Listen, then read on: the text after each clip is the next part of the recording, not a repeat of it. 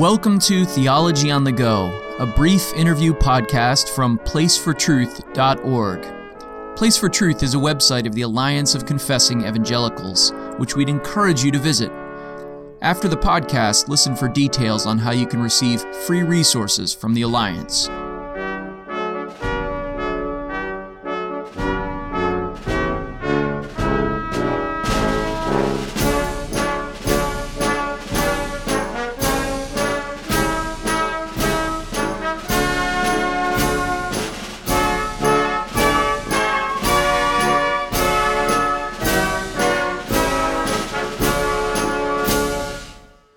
Our guest today is minister of Christ Church Derby, which is part of the International Presbyterian Church in the UK. He is also author of a new book entitled Covenants Made Simple, Understanding God's Unfolding Promises to His People, which is published by P&R. So we're delighted to welcome John T. Rhodes to speak with us about covenant theology. Thanks for joining us today. Oh, pleasure to be with you. So I wanted to start off by asking why it was that you felt this book was an important one for the context that you're in. Obviously, people have been writing about covenants. Theologians have been talking about covenants and using covenantal language for a long time. But why this now? Can you tell us a little bit about your context?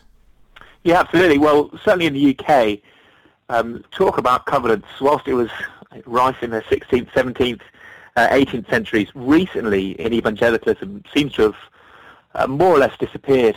There are very few Presbyterian churches, in England at least. I should be careful because Scotland's very different. But for the most part, those who would describe themselves as conservative evangelical in England just don't think about covenants. They might have a Bible overview themed around kingdom, but covenant has more or less disappeared. We talk about our relationship with God, but don't understand it's in a covenantal context. So the aim of the book was really to try and bring covenant back onto the table, perhaps having recovering it from a few centuries past. So why is it important for Christians to study and understand covenants, these ancient Near Eastern treaties that we find in the Bible? I'd say at the heart it's because covenant is the word that God uses to describe his relationship with his people. So if it's his term for the relationship, then we need to dig into what he means by it. I've got one relationship with my wife, but a very different one with my employees. I've got an unconditional relationship with my daughter, but a very different relationship again with the government over me. So what is the nature of that relationship between me and my Creator? And really throughout the scriptures, I'd argue from the Garden of Eden onwards, covenant is the defining factor in that relationship. So until we understand that, we're not going to understand, well, to quote J.I. Packer, we're not going to understand either the nature of God or the gospel or even of the scriptures. He thinks all three need to be viewed in a covenantal frame. So what is a covenant? Well, it's interesting, when you look at the different covenants in the Bible, in one sense you have to give a very, very broad definition and say something like it's simply a relationship. I mean, God talks about his covenant with the sun and the moon, or David and Jonathan have a covenant between them. But I think when you're focusing on what we tend to talk about in covenant theology, which is the relationship between God and his people, I think a covenant is essentially a conditional promise from God. Or if you wanted to flesh that out a little bit, it's a conditional promise where God promises his people blessings if they keep the covenant and threatens curses if they break it.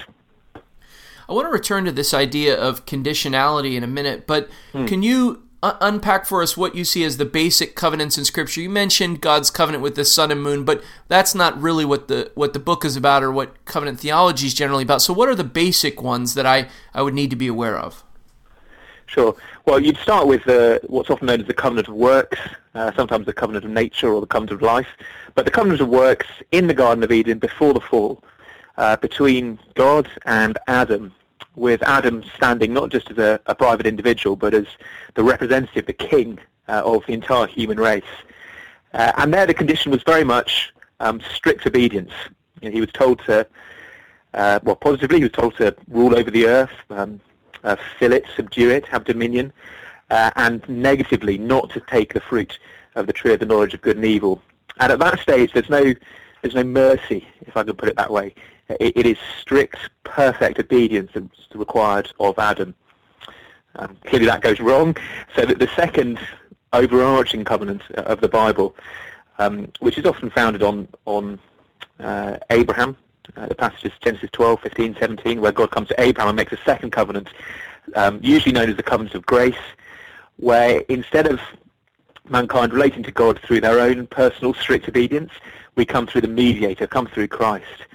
So the condition on us now in this relationship is to have faith in God's Son and his gospel promises. So that those two covenants, the covenant of works, strict obedience, and the covenant of grace with faith, are the two, I'd say, that dominate the Bible storyline. And that covenant of grace, you would argue, gets unpacked, maybe that's not the best word, but unpacked further in other various covenants that God makes with his people? Yeah, you won't read covenant of grace straight off the pages of Scripture, so that's just a term that theologians and ministers and writers have used down the years, really as a summary of the unfolding covenant. I'd argue actually it starts after the fall with Adam, where God clothed Adam and Eve with the skins and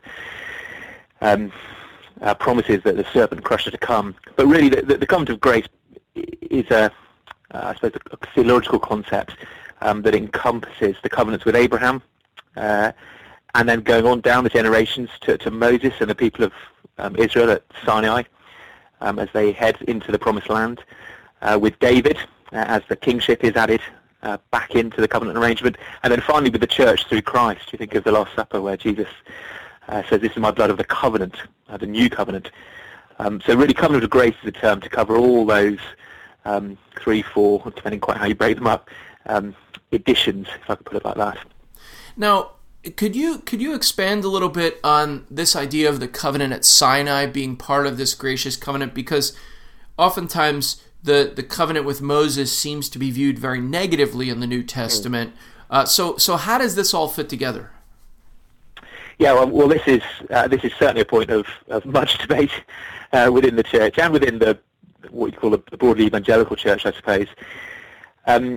I think there have been two dominant views on it, and I'm aware this is a simplification, but the two dominant views are either that at Sinai, the arrangement with the people of Israel was more or less akin to that with Adam in the garden, that God came to them and said, the condition again on you is perfect obedience. And in that way, it's sometimes talked about as a republication of the covenant of works. But for others, and I think it's fair to say the majority of Reformed writers, and this is certainly where I put myself, they'd really see it as a peace with Abraham. Just as Abraham was told he had to believe, but also to walk before the Lord and be blameless, we'll say to the people of Israel, who continue to trust the great redemption promises of their God, but are also told to respond in obedience. I think it's just the same as the New Covenant, frankly, in the sense that we aren't saved by our works, but those who are born again, those who have faith, will show good works. So the structure of Israel being, the people of Israel being set free from slavery, rescued, and then told how to live in light of their rescue, is one I think is a very gospel pattern. So you've talked a couple of times about conditions in the covenant, and I'm wondering, how would you articulate the difference between the fact that there may be conditions in our relationship with God covenantally, but that's not a kind of works salvation or works righteousness? Absolutely. This is where we need to be really clear with our language. In one sense, of course, there are no conditions to our salvation. We contribute nothing. Ephesians 2 tells us that even our faith is a gift of God. Having said which, clearly, when you take the coming of Christ, when he comes and preaches, he calls us to repent and believe the good news. So without repentance and faith, there is no salvation. I think you have to distinguish what you mean by conditions. There are conditions that merit the reward, and in other occasions there are conditions that have to be there but haven't earned the reward. So if I could put it like this way, if someone was to give me a ticket to the World Cup final and I was to walk up to the stadium, I would need to show that ticket to get in, but on no account had I earned the ticket. It was a gift. Well, similarly with my faith. Yes, I have to have faith in order to be a true covenant member, but I haven't earned that faith. It was a gift of God. So in that sense, if you like, the full sense, then of course salvation is entirely unconditional. It's of grace alone. So how does an understanding of the Bible's covenantal structure and of our covenantal relationship with the Lord influence our understanding of the church? Well, it will slightly depend on just how you understand the nature of the new covenant. There'll be some differences between Baptists and Presbyterians and other forms of Peter Baptist. But I would say that, at essence, that the church is a covenant community. Those who enter into the new covenant are part of the body of Christ. They're the bride of Christ. They are the household of God, the temple of the Holy Spirit, and are therefore given the covenant signs, the entry sign of baptism and the continuing sign of the Lord's Supper. And so the covenant is the, if you like, the defining factor as to who is in and who is outside of the Church of God. Now, last question. I'm wondering if you could expand a little bit on why understanding my relationship with God covenantally might influence my understanding of my own spiritual life. You've talked about it in terms of unfolding the Bible and unfolding the Bible's message, but for one's own life as a Christian, how does the fact that covenant is the overarching structure affect one's understanding of the spiritual life? I think the first thing it does is point us back to Christ. As I read through the scriptures, I see that in and of myself I can have no spiritual life, sort of self-grown, as it were, that the only way I can relate to God is through Christ as the one who's kept the law in my place and taken the covenant curses in my place. So any blessing that I want from the Lord is going to come to me in Christ. Christ is the second Adam, and in him every spiritual blessing resides.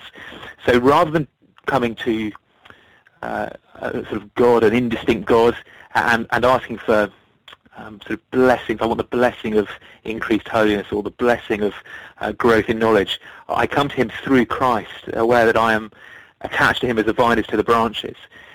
So I think that's one of the things that I've most benefited from in terms of a growing understanding of the covenants. Union with Christ is key, and therefore for every step of the journey I need to go to him.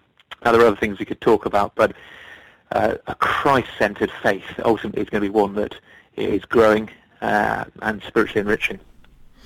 Well, thank you very much for your time. John T. Rhodes, again, is the author of Covenants Made Simple, Understanding God's Unfolding Promises to His People.